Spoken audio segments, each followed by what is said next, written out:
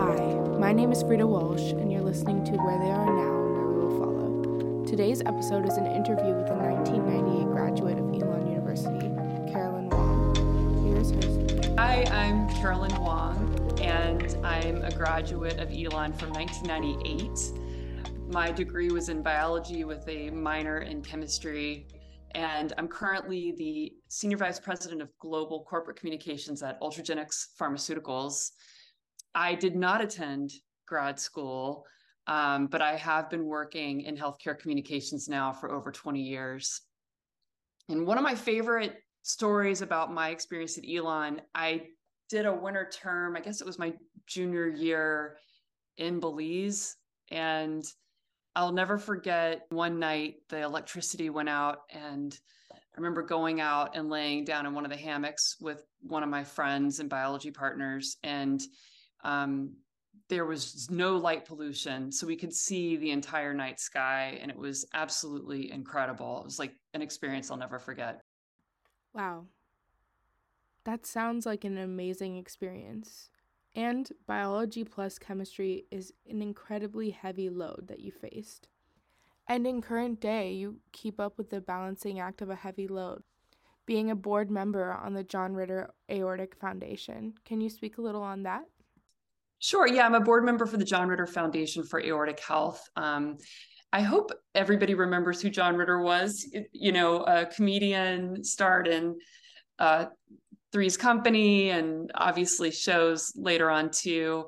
And his wife, Amy Yazbek, who's also an actress, started the foundation when John died of sudden aortic dissection, really with the goal of improving early diagnosis of aortic dissection so that people can get more timely treatment and interventions, and funding research into the causes of aortic dissection to support new interventions. And so that's been a very rewarding experience for me.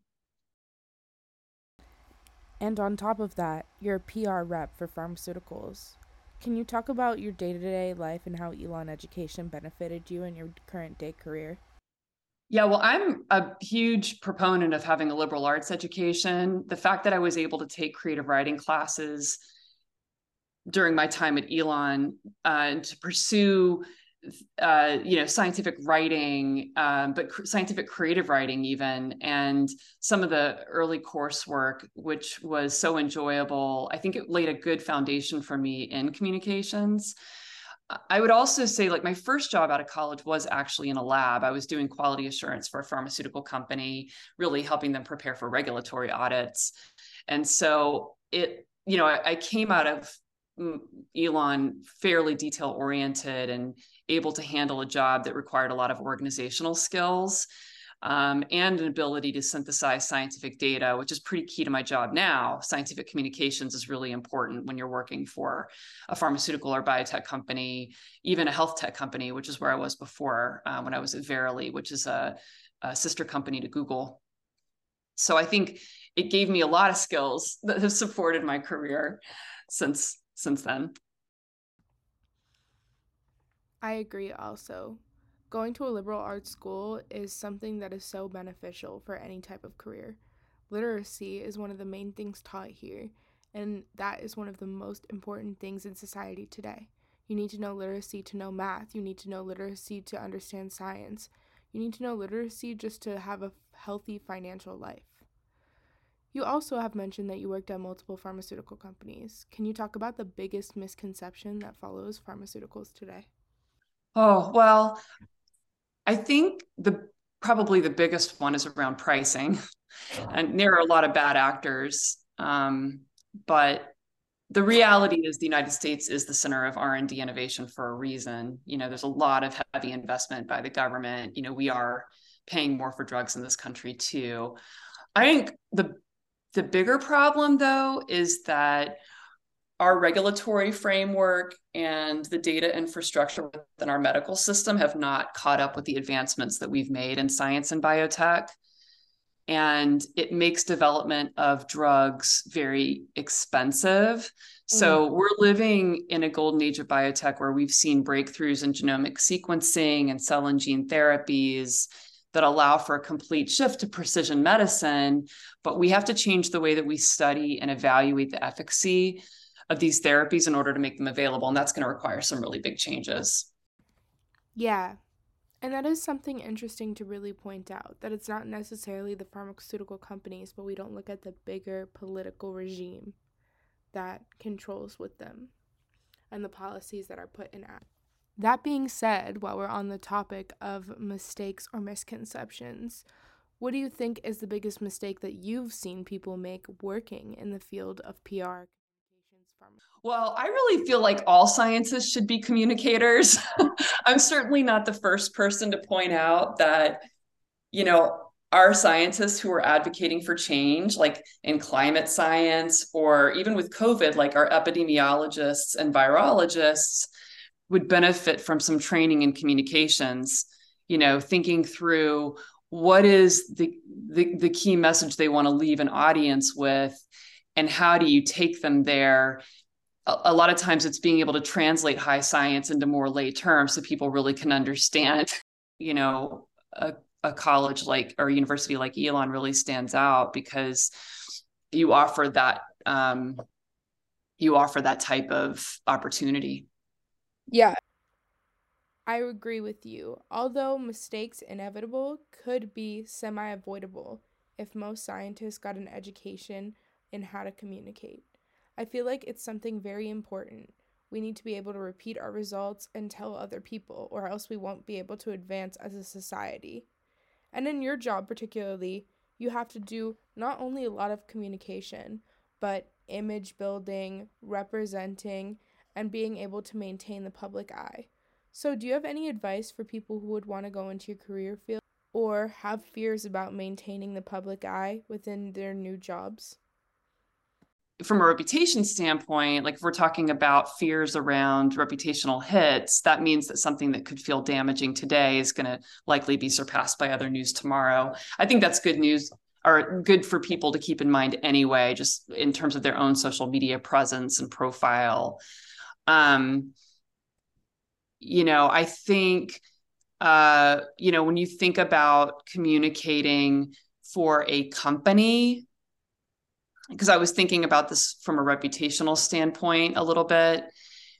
The most important thing is to think about how you build trusted relationships with your audience members. So, even, what I have to think about is, even in absence of news, how am I making sure that I have strong relationships with the right members of the media?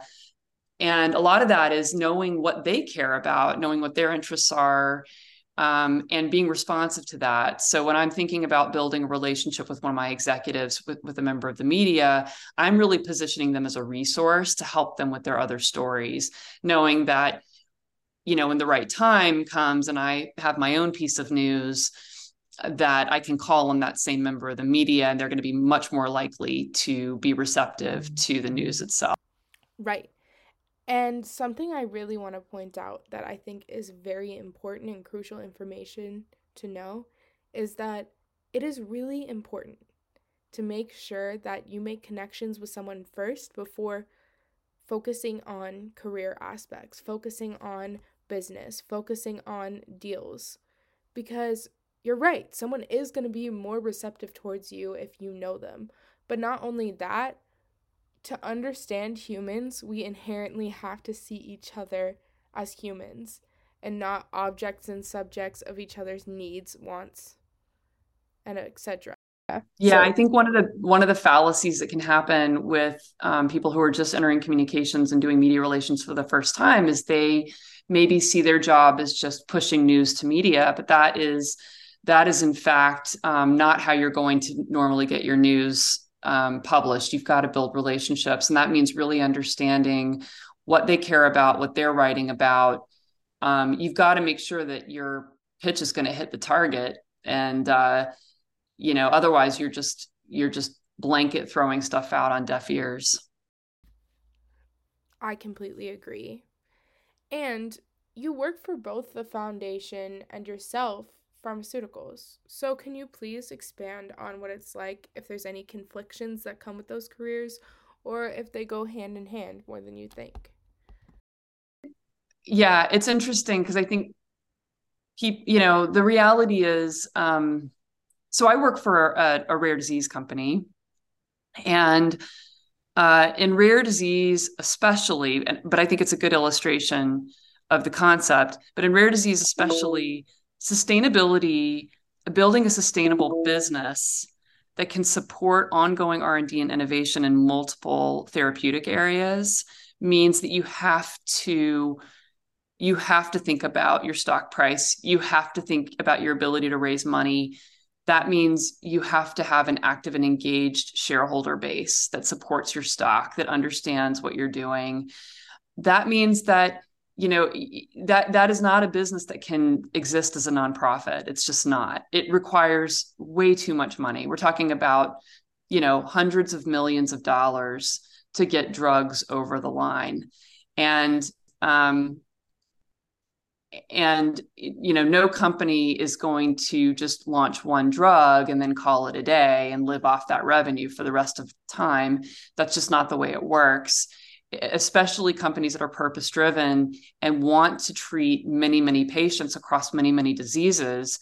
And it simply doesn't, it's not sustainable as a nonprofit model. There are nonprofits that have been spun up to work on like nano rare conditions. These are conditions that would affect a handful of people, like maybe 30 at max.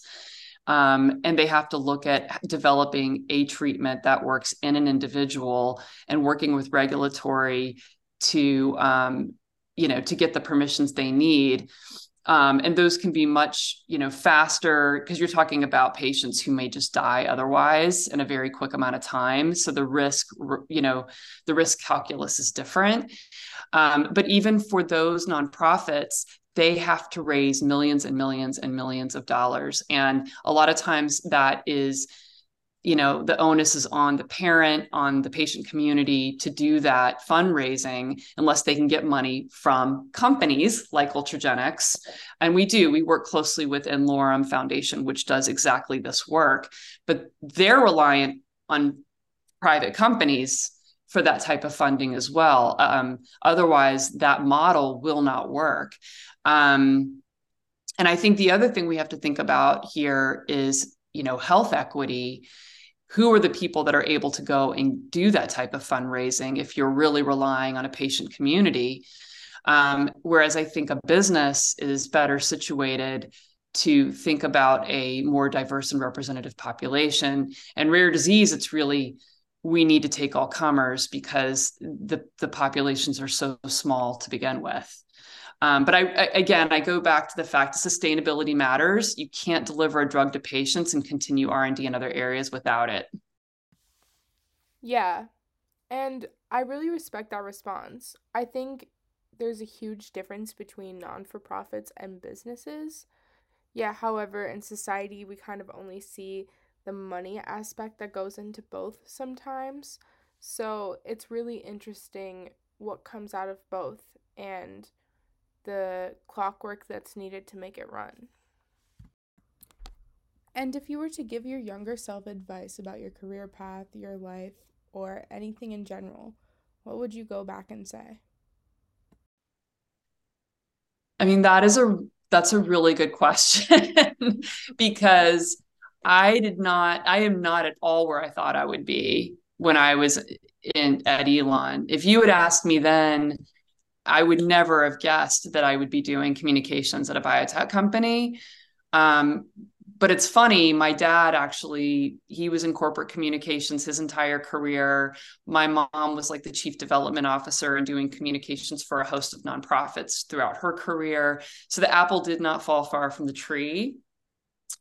At the same time, I really like the path that I took, studying biology and chemistry. That is, I think if I were to go back to my younger self and say, you're gonna end up doing communications, I wonder if I would have stuck with that same program, or if I would have designed a different course load or different coursework. So I think what I would maybe go back and say to myself, rather than telling myself where I was going to go, it would be something like, follow your interests, follow the things that you feel really passionately about, and